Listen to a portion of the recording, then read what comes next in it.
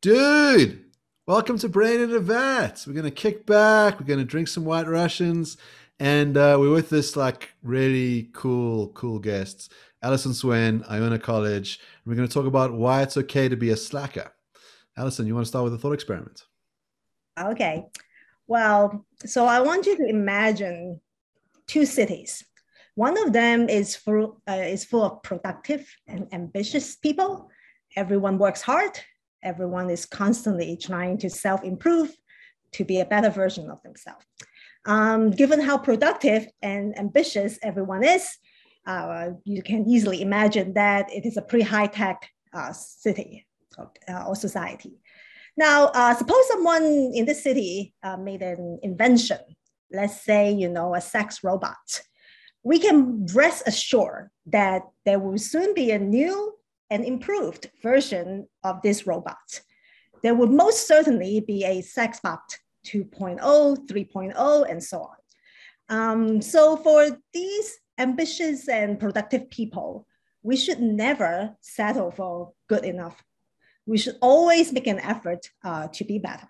Okay, it is not enough to have just good enough sex. They want above and beyond sex. Now let's call this the go-getters city. Now the other city is just the complete opposite. Everyone in this city just wants to do the bare minimum. No one cares about making themselves useful. Everyone is just trying to get by. We will call this the slacker city. But I want you to keep in mind that slackers are not stupid. They are just unmotivated. It is not that they don't work at all. It's just that they want to keep their efforts to the minimum. So we shouldn't jump to the conclusion that no slacker would ever care to invent sex robots. It is true that a slacker may be more likely to settle for mediocre sex. But, getting laid can be pretty labor intensive, right? You have to get on the dating app, you have to swipe, flirt, with a bunch of people, go out, meet people and so on.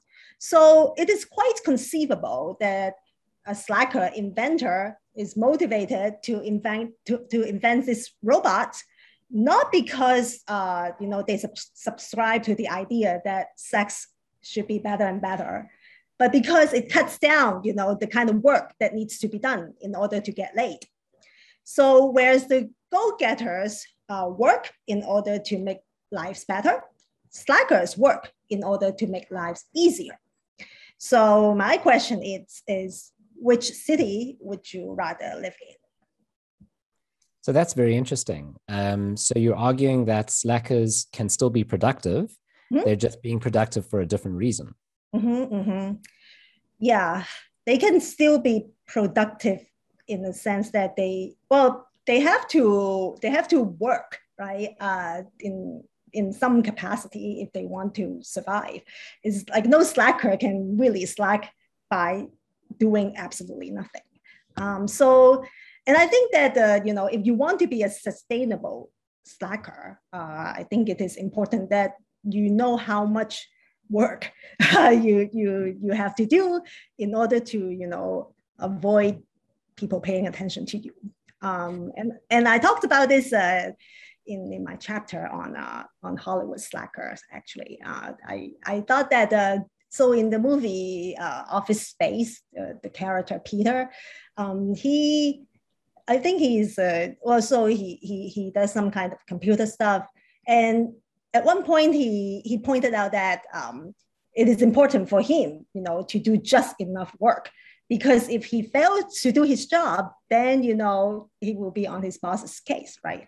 And he wouldn't be able to slack anymore. So I think that a sustainable slacker would actually have to at least do the job. So I find this fascinating because my personal life's goal is to be able to do nothing.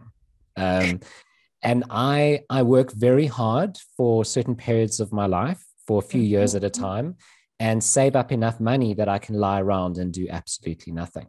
And I find that very productive.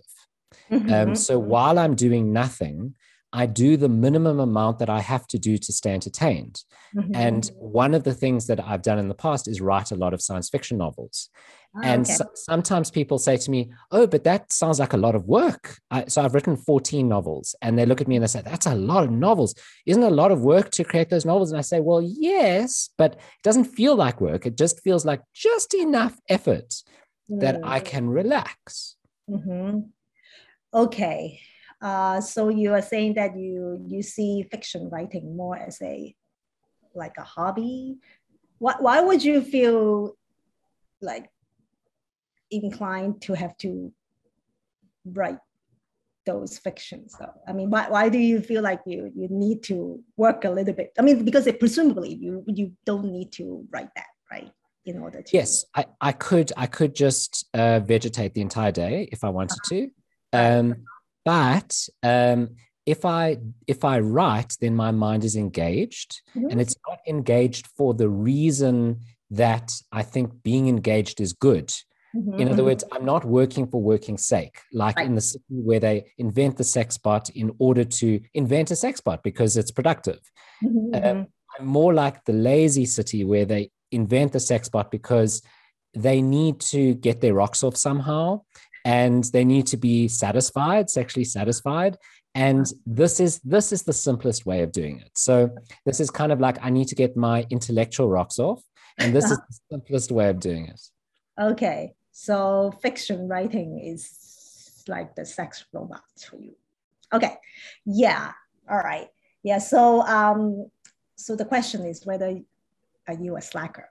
Is that Yeah. So the question is, am I a slacker? And also, what exactly is a slacker? Are there different types? In my book, I define a slacker as someone who fails to achieve their potential, right? They don't live up to what is expected of them. So first of all, do you think that by, quitting your regular job and do the fiction writing, are you disappointing, anyone? Are you failing to achieve your potential? Because it seems that maybe you are just cultivating your other potential as fiction writer, right? And if that were the case, then you might not be a slacker. Oh dear, I feel feel like I've failed at even being a slacker. Yeah. So when Jason first told me that he was going to write a novel, he didn't say to me, I'm going to write a novel. He said, I'm going to write a string of novels so that they produce a passive income for me so that I can retire and never have to work ever again. So that slacker motivation, that idea of being able to lead a life of leisure that is supported through a passive sit on your bum income was the vision, but it required an enormous amount of work. So, for a couple of years, Jason wrote every single day and produced those 14 novels at an incredible clip, while motivated by this idea of being able to not do any of that at all. So I wonder about these different ways in which people can be slackers. So it seems like one is to have it as an aim, and a lot of people seem to have that aim of, I'll work really hard in my life so that I can retire. So when I hit 65, I can, sit on the beach and play golf and, lead the life of leisure, but I accept that I need to work really, really hard to get there. And there are others who say, I'm opting out of the whole thing. Like, I don't care about these sort of capitalist, things. I don't want material stuff. I just want to be, free to do what I want, and they do it immediately, and they don't get in the trap of production.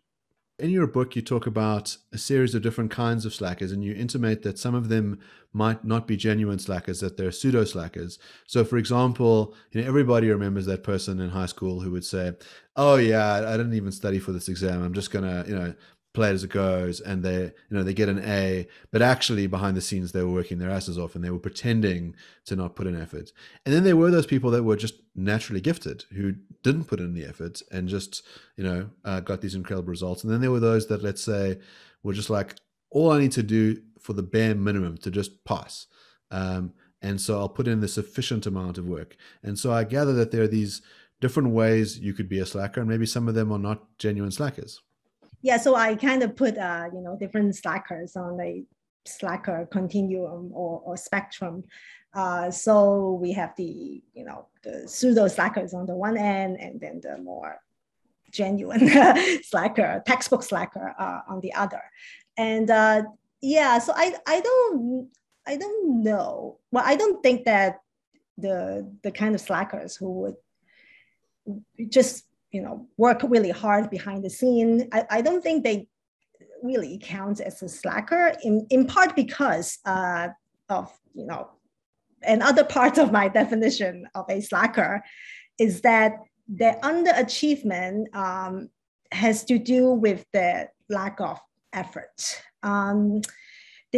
So you can be an underachiever, right? Not because of the lack of efforts, but the lack of opportunity, right? So someone with great academic potential might have to quit school and support the family. And in that case, they are not achieving what is expected, but we typically wouldn't call that person a slacker. So it seems to me that for an underachiever to be a slacker, the cause of the underachievement has to be the lack of effort. So I think that, well, maybe one thing that I would ask Jason is, do you think that, how much effort do you think you put in? So into writing the books, I put an enormous amount of effort. Like day and night, my mind was on it all the time. It was all consuming. It was, as Mark says, it was an enormous amount of work with the goal of ultimately doing nothing. And it did not succeed. So after writing those 14 books, I was not able to live off this passive income from the books and now live this luxurious life. And I never got to do it, to live this like a lifestyle. Something which I'm curious about, when you're setting up the thought experiment, you said that in the city where no one is a slacker, that A, they have sex, and B, they have sex enough and are interested in sex enough to create a sex bot. And then to have the sex with a sex bot and to enjoy it and to improve it. I was wondering whether very productive people who are obsessed with productivity, who are the absolute opposite of slackers, whether they would have sex at all. And if they do have sex, are they having the kind of sex that one could really enjoy? Are they not just like trying to have sex kind of to fulfill some record? So it's like, I don't know, the longest coitus, or like I don't know what the sexual records are. I haven't looked in the Guinness Book of Records, but I imagine the goal would be to like achieve something incredible. But the goal wouldn't be to enjoy it for its own sake. Yeah, I mean, I believe that they would have sex and they would see sex as something that can be constantly improved upon. Now, whether that make that enjoyable sex is a different question. And I would say that, I mean, there are different ways to measure productivity. Because I think that, Jason, you are very productive because you're working on your fictions, right? And in fact, in the movie Slacker, the director actually points out that all the seemingly lazy characters in the movie, they are doing something. It's just a productivity of a different kind. So I like this idea of these iconic slacker films. I mean, we're all of a similar age. We grew up, watching movies like Clerks and So Fucking What and Good Will Hunting. And there's something very enchanting about a slacker in some way. And I wonder if it's this tension that you set up about not living up to your potential. So if there's someone who just isn't very good at things in life, that they're just a mediocre person, that's not enchanting. If you've got someone who works really hard and is super diligent and achieves things, that's also not particularly enchanting. But the person who has this unbelievable ability, so if you think about Matt Damon's character in Good Will Hunting, but they don't utilize it. They sort of say, well, I'm happy to be in construction. So what if I could solve the hardest mathematical problems of the era? I don't feel like it. There's something enchanting about that tension, that sense of saying there's this potential that you could be tapping into and you're not. And that draws us in. There's something mysterious about them. There's something frustrating about them, but there's something that I think we all feel like we want to have that potential. Um, and maybe we're scared of actualizing it. So there's plenty of our listeners, I would imagine, who have written the greatest novel ever, and it's sitting under their bed. And they don't feel like releasing it into the world, partly because they're totally and utterly afraid of what that would mean to unleash it into the world, to have to confront the reality of the supposedly greatest book.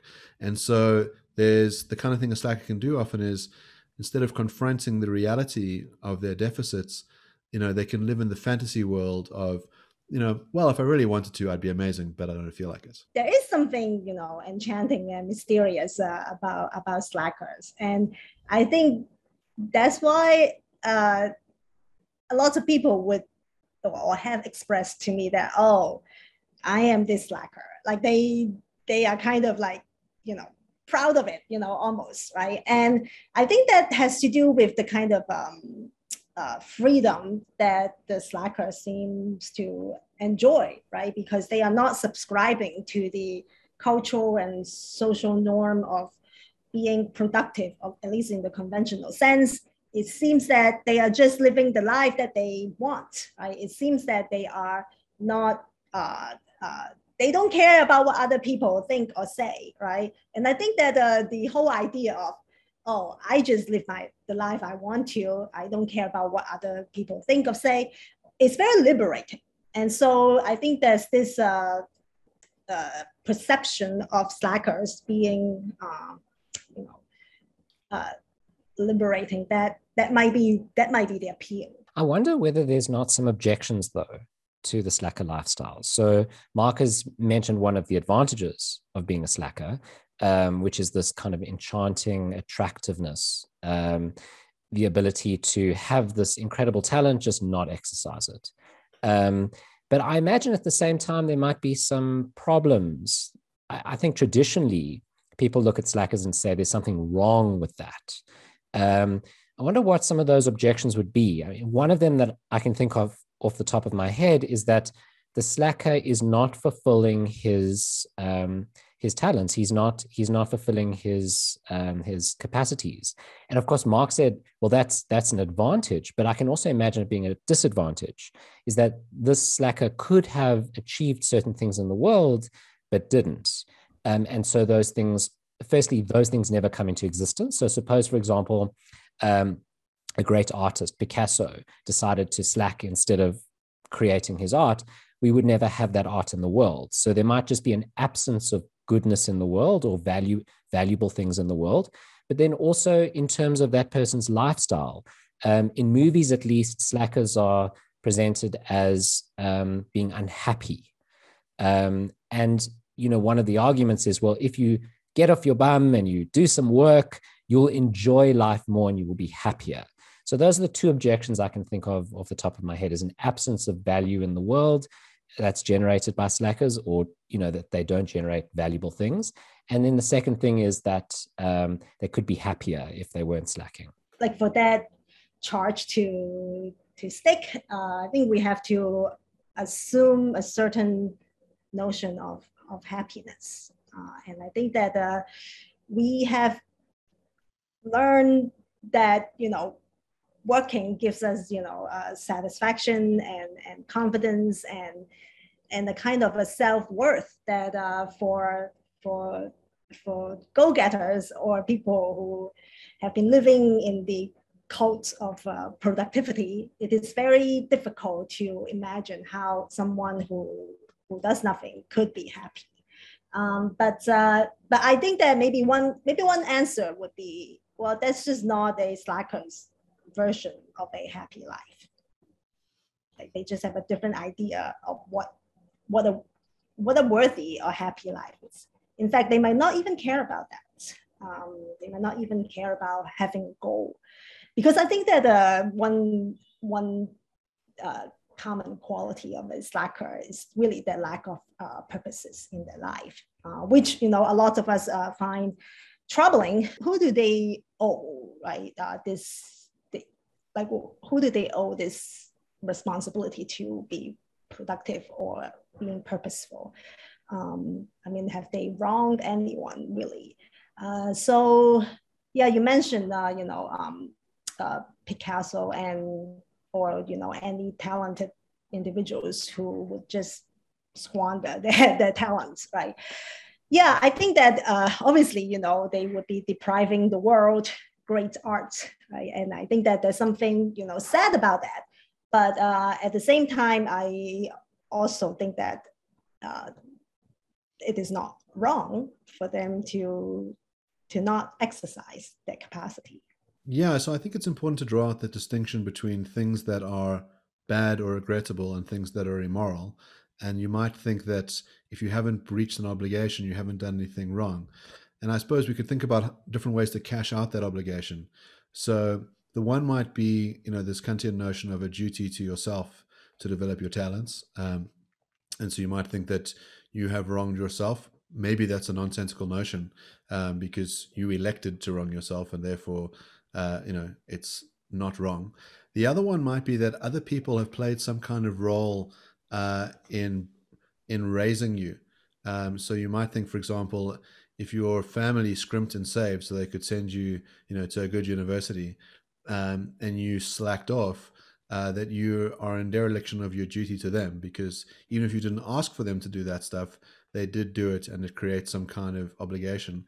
The other kinds might be where you're a free rider, so you're in a work group, and you're always doing the bare minimum, which means that everyone else has to do more work, and so that's creating obligations on them, and that is causing them to suffer some kind of a burden. And even if you haven't, let's say all you're doing is meeting the bare minimum, so you're not breaking an oath, you're still, everyone else is carrying more of a load than you, and in that sense, you've done something wrong to them. When we think about a slacker, at least when I think about slacker, I think of this guy in the group in my class when I was an undergrad. He never, do any work, right? And it's always, me who had to take notes, right? I mean, he was really, freeloading. And now I think what is objectionable really is his sense of entitlement. I think that's what we find troubling, not necessarily the slacking, because I think that you can slack without being a freeloader. Freeloading is a common but incidental quality of slacking. So that would be my reply to the freeloading problem. And other one, what we owe to our parents, to others. Yeah. So I think that, certainly a slacker wouldn't really care about being a slacker. They might not even think of it as a problem. It is typically, people around them who find that problematic, right? For example, the professors or, their parents. Well, parents get disappointed for all sorts of things. They get disappointed if you don't call home every night. They get disappointed if you don't marry a certain individual, right? So I guess I would have to see whether the fact that they raise you create an obligation for you to be a useful person for your parents. So we've just published a book based on 2 episodes that we recorded on the meaning of life. And one of our guests, David Benatar, he wouldn't present any issue here because he thinks there really isn't much meaning in life. But our other guest, Thaddeus Metz, thinks there is, and that meaning is very important. I'm not sure if he would go so far as to say it's the most important value in life, but it's very important. And the question I have is, could you live a meaningful life if you're a slacker? Well, you might not live a purposeful life if you were a slacker. And I think that having a purpose is typically, connected to meaning, right? I guess a slacker's response would be, what's so great about having a meaningful life? I mean, they just don't subscribe to the kind of values that we subscribe to as go-getters. So something I'm picking up in a lot of your responses is saying, well, these values don't really matter to the slacker, right? So when I said that slackers won't be as happy, you said, but that's not their conception of happiness. And when I say, but they won't live meaningful lives, and you say, well, they don't really care about living a meaningful life. But if you think that those values have objective value, in other words, they don't just matter if you care about them, but they matter full stop, then it seems that there's something objectively missing from the slacker's life, even if they don't think so. Maybe there's something objectively good about having a purpose in life, or something objectively good about having meaning in life. I guess I just have maybe a bit of a problem thinking of these in objective terms, in part because, what counts as meaningful or valuable actually differ from one person to the other. I guess I will have to, hear a case of why, having a meaningful life or purposeful life is objectively good. Thad Metz has these 3 different things that he thinks could make your life meaningful that are objective. So he thinks searching for truth. So, for example, the scientist who's engaged in discovering a cure for COVID, creating beautiful things. So, being a painter like Picasso, or, a composer like Beethoven, or doing things that are good. So being someone like Mother Teresa. He thinks those are objectively good things. He tackles that subjectivist account. So a lot of people say, well, meaning's whatever you make it. Whatever you think's meaningful is meaningful for you. So if the slacker thinks his life's going meaningfully, well, then it is. And so he has this interesting objection. It says, imagine someone who thought it was meaningful to spend hours standing in queues, or maintaining a very precise number of hairs on their head, or counting blades of grass, or rewatching episodes of Buffy the Vampire Slayer. He would say that person is just mistaken about what is meaningful, that we can't make things meaningful through proclamation, that there are things in the world that just are. You might think a similar view about morality, for example. If I say, well, I just don't feel like there's anything wrong with plucking out a baby's eyeballs and eating them, we'd say, well, it's true that you feel that way, but you're mistaken. And so the concern with the slacker is that they've misaligned their conception of the good life with reality. So, you've got this one life to lead. You could be leading a fulfilling, meaningful life, doing beautiful, true, and good things, but instead you're squandering your talents. And maybe it's not immoral to do that, but it's certainly regrettable because you've squandered your opportunity. You could be doing something meaningful and you're not. It is not that a slacker has a wrong idea of what makes something purposeful or meaningful. I would say that this is a question that is not even relevant to a slacker to have a meaningful life. It's like telling a vegan that, go to the supermarket, otherwise the pork is gonna, sell out. I think that's just not the kind of thing that they would consider relevant to their life. They just have such an income. I don't even know if they would reflect on their life necessarily, at least, according to my version of slackers, because I don't think of slacking. I don't think that one can use slacking to achieve some kind of a higher purpose. I think that would be self-defeating. So I have been very careful in my book to try not to impute any kind of a higher purpose to slacking. Okay, so you've resisted this move towards objectivism. So you've resisted this move that, well, meaning is objectively valuable, happiness is objectively valuable, and the slacker has the incorrect conception of meaning and the incorrect conception of happiness. And so, well, they're just wrong.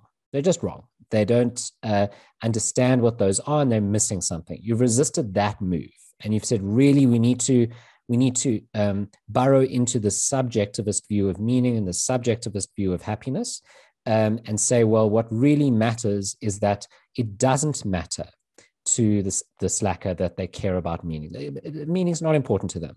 And their version of happiness is very different from the go-getters. And that's good enough. So how about a different kind of objection? So let's accept subjectivism, right? So let's accept that meaning is what you make it and happiness is what you think it is. Okay.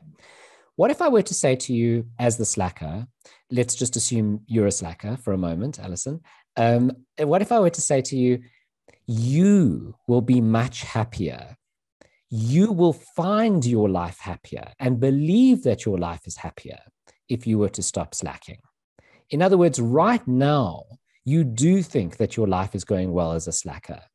But if you were to try this alternative approach, if you were to enter our go-getter city and be productive for productive's sake, you will enjoy it more. Not that there's some objective sense in which you'll be living a better life, but you will change your mind and realize that you were wrong. So I'm still buying into subjectivism. I'm just saying the new life that you could lead as a productive member of society, as a more productive member at least, would be more valuable to you. Well, I guess if I were the slacker, although I have to say, one thing I learned from writing this book is that I'm definitely not a slacker. I guess I don't see why a slacker would be motivated to try out a new lifestyle if what is, if their life has been going, okay for them. Like what would be their motivation? I guess so I can, this is not a very good analogy, but maybe we can think of parenthood, right? A lot of people have told me that, well, once you have a kid, you would think that this is the greatest thing in the world. Okay, you will change. You will learn to love children. I think it might be true that if I have my child, I would learn to learn a new form of happiness. But I guess I just don't see why I have to first of all accept the premise that I should change, just because there's an idea that, well, your life could be better if you do something else.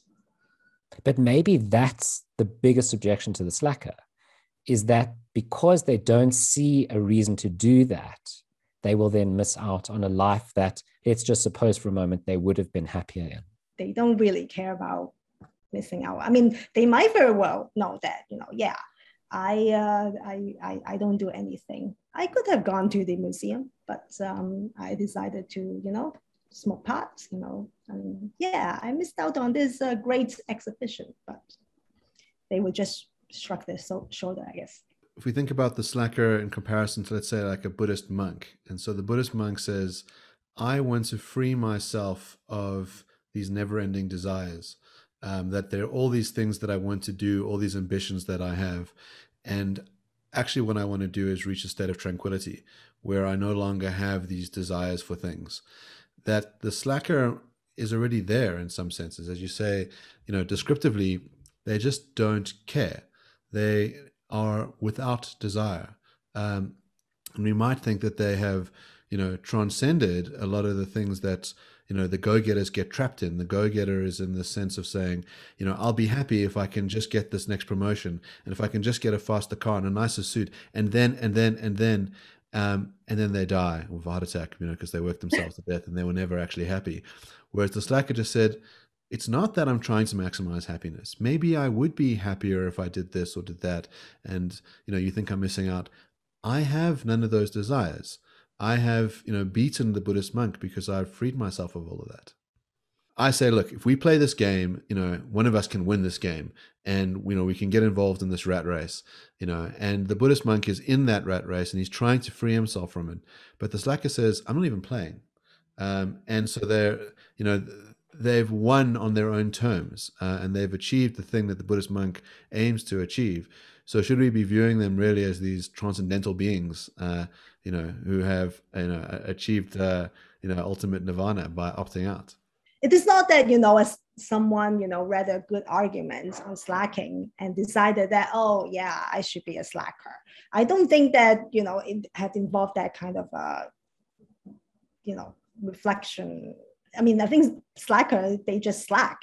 This is just what they do or not do, right? And so their slacking is not purposeful, right? They have no desire to reach, nirvana. That's just not even on their radar. That's just, in a sense, they have reached, a place that even that the Buddhist monk is trying to reach. But then I think the biggest difference between a monk and a slacker is that a monk has a kind of goal. There's an end goal to what they're trying to achieve, right? Whereas a slacker, they don't really have that kind of goal. So that is supposedly what the goal is for Buddhists, is to get to the point where they don't have the goal to get to nirvana, and then they're in nirvana. So the question is, has the slacker achieved that already? Looking from the outside, I would say yes. But then I don't think that's something that a slacker would necessarily be concerned about, which is not on their radar. Yeah. So then here's a question. We've got the go-getters and we've got the slackers, and it really sets up, your original question, which is, which one is leading a better life? The way you asked the question was, which society would you rather live in? Which city? Would you rather live in the slacker city or the go-getter city? What's your answer to that question? Is there an answer? Is one better than the other? You mean what's my answer? What's my personal answer to that question? Oh, I definitely will go to a go-getter cities. Like a slacker does not need my book, actually. It is people around slacker who might have found their, slacking problematic that might find, my book useful. Because a slacker would not try to, why would they care to defend their slacking? I don't think they would even bother with it. What you're really arguing for is the title of your book, which is "It's okay to be a slacker," not that someone should be a slacker. Well, you cannot be evangelical about being a slacker, because in part because of this attitude of indifference. Being indifferent is not something that you can just acquire, right? You can tell yourself that, oh, well, I shouldn't care about this project, but that doesn't mean that you can make yourself not care about that project, right? So I think there's a difference between not doing anything because you are trying to not do anything, and not do anything because this is not what you, and not care about it. And I think the slacker would be the ones who would not care about it. And that's okay. Yeah, that's okay. I don't really want to promote, being a slacker. And I try to, make that clear in my book, because I think that maybe that's what some people are disappointed about, that the claim that I'm making might be too modest, or that they want a positive notion of slacking that is more than just, well, it's okay. So it's pretty obvious to me that Allison's going to pick the go-getter city. She's not the kind of person that's going to be satisfied with any old sex bot. She wants the Fuckatron 5000. But I have this thought, which is something that you deal with in the book, is this idea that we have venerated slackerdom during the pandemic.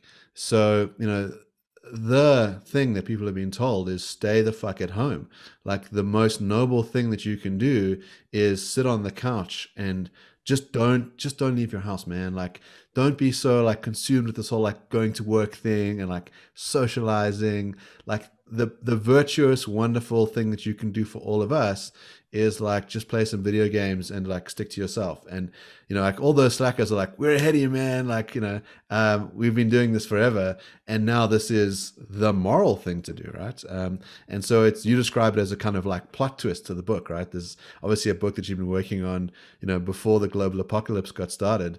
And the slackers were sort of sitting on their couch, like not really like too bothered with the whole thing. They're like, yeah, we're fucking ahead of you guys, without even trying.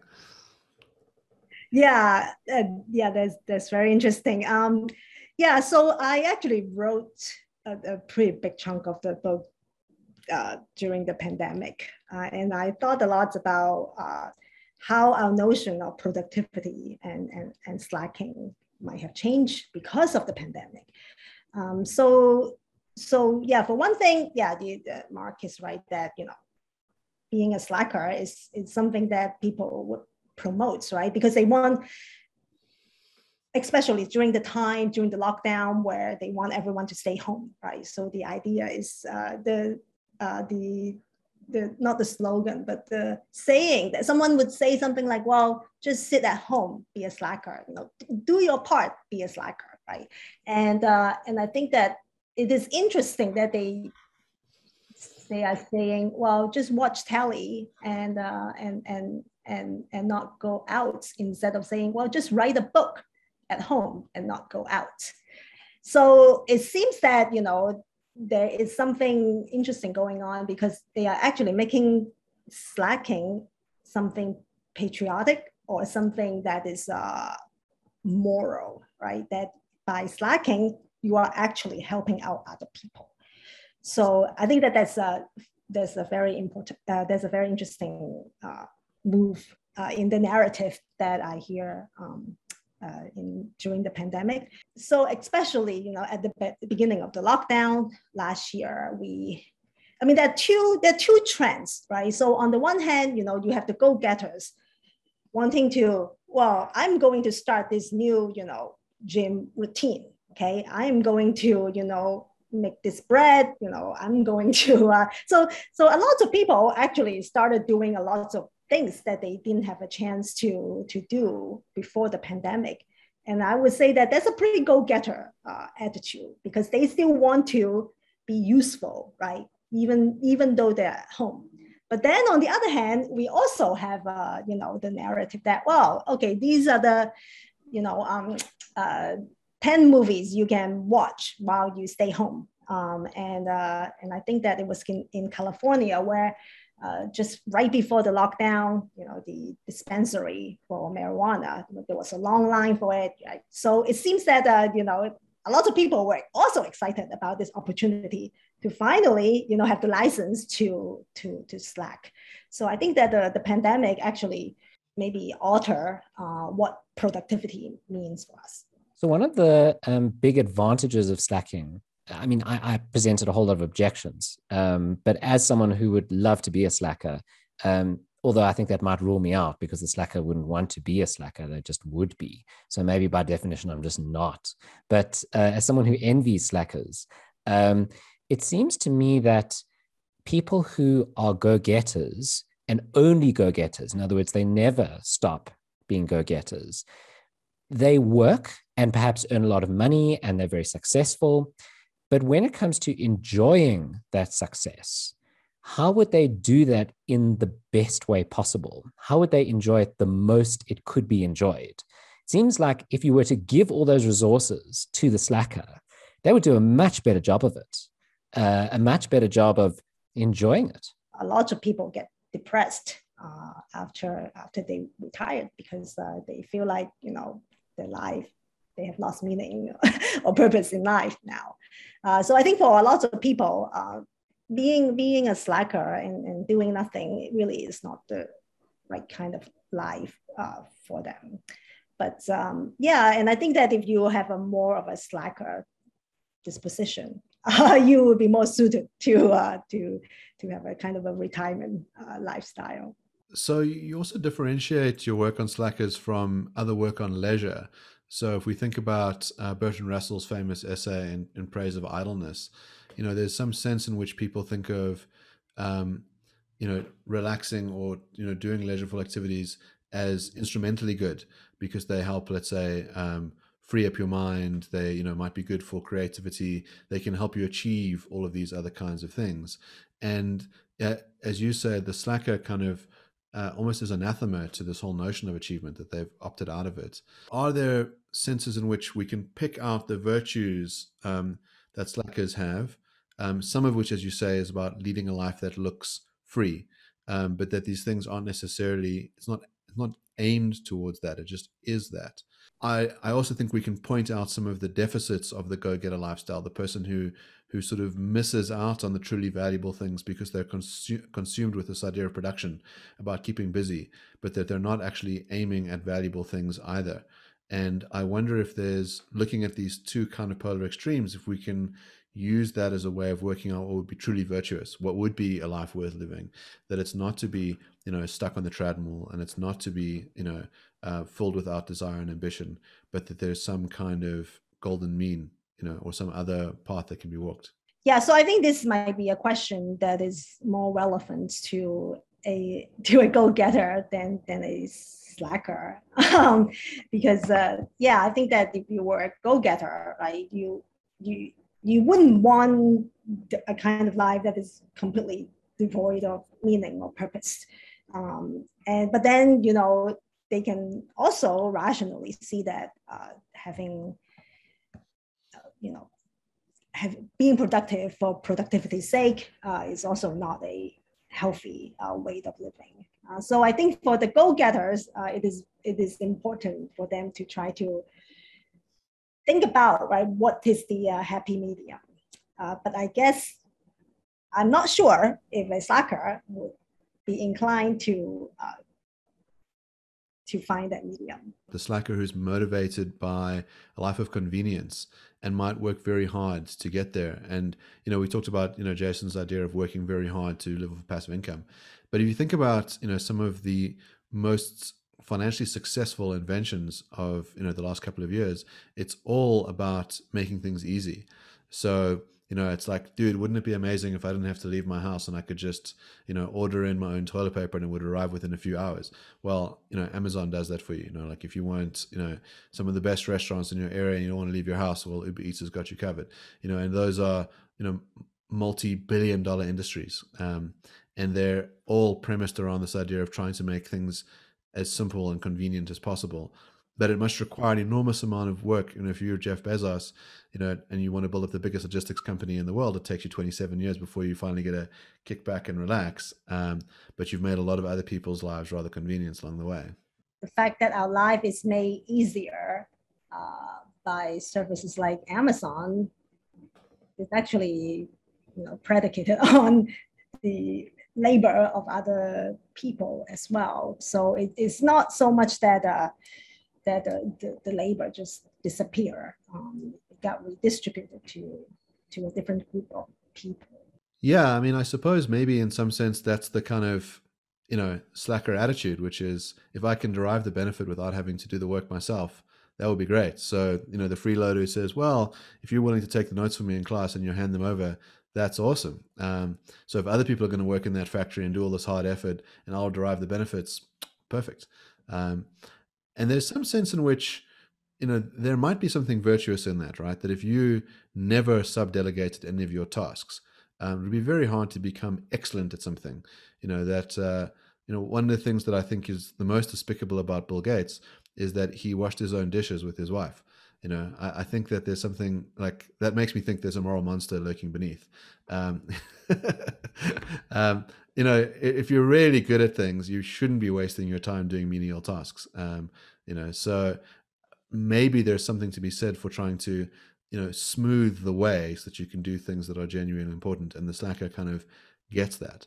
I wonder if there's some sense in which it's important to be a slacker in certain aspects of your life.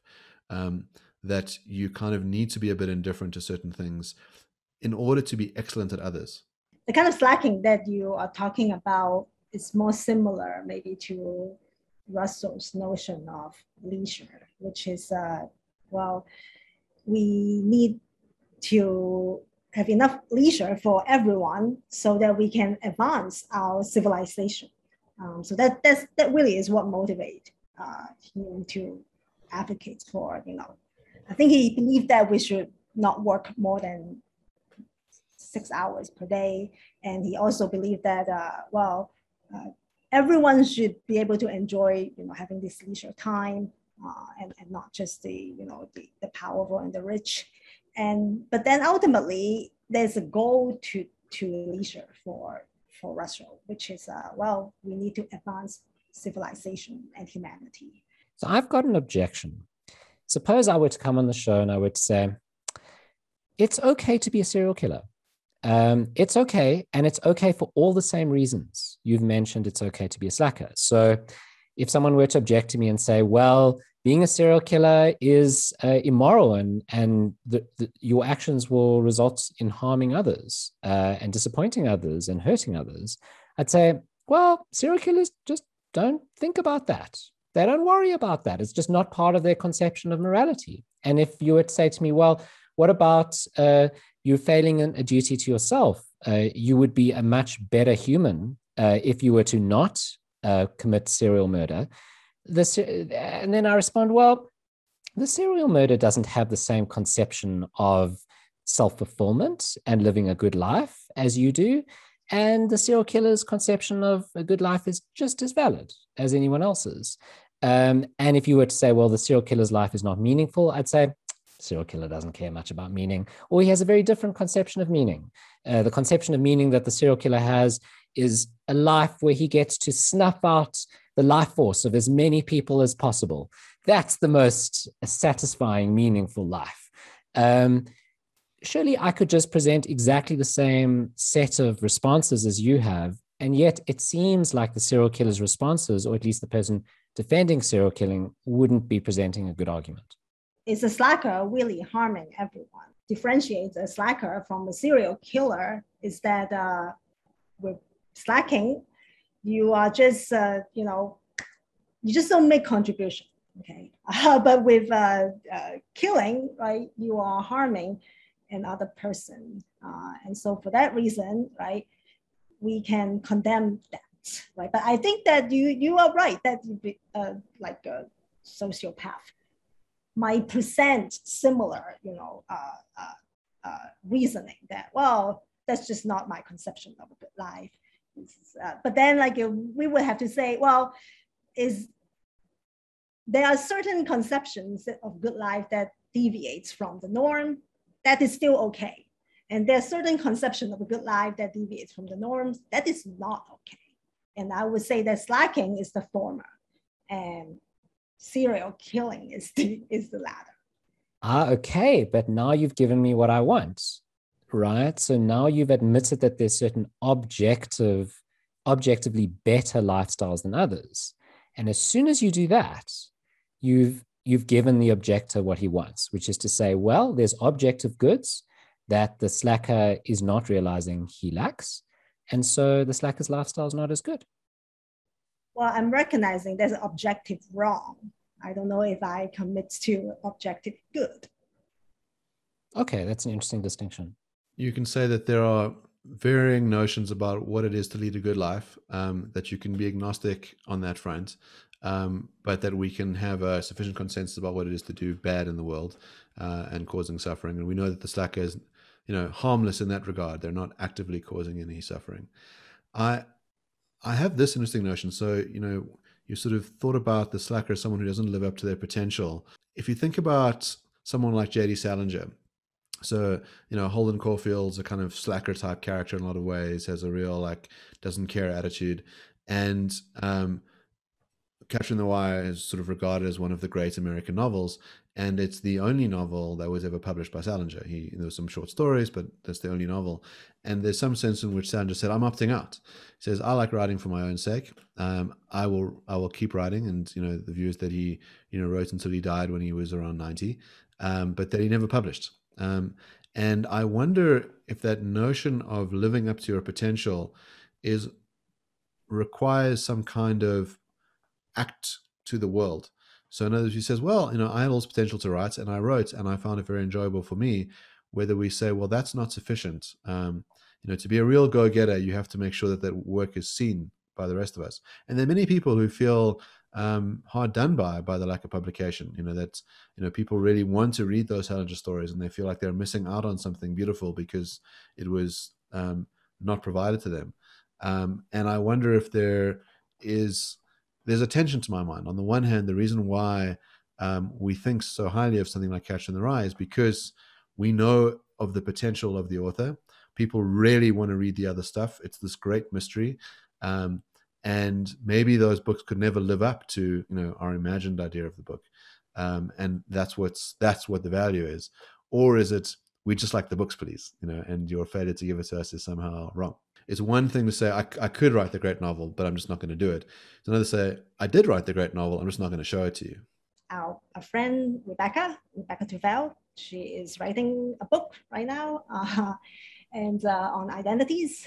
And I think that she would really be depriving the world of a great book if she chooses not to publish it. But then I guess I don't know whether she owed it to us to publish the book. Just because I can do this wonderful thing doesn't mean I have to. And that there is something, if you're a libertarian, you want to say that, people ought to be free to lead the lives of their choosing, even if those lives are not optimal. That, really your obligation to do positive things for others is quite limited, if it's there at all. And that's why it's okay to be a slacker. Well, Alison, thank you so much. It's been really delightful having you on the show. And I think we've sort of managed to move between these two modes of what it's like to be, a go-getter and what it's like to sit back and chillax. Jason and I both took the last year as a time to be hyper-productive. I think we've produced over 50 episodes of Brain and Vat, and it's been very good for both of our souls. So we haven't done nearly as much slacking as we could have.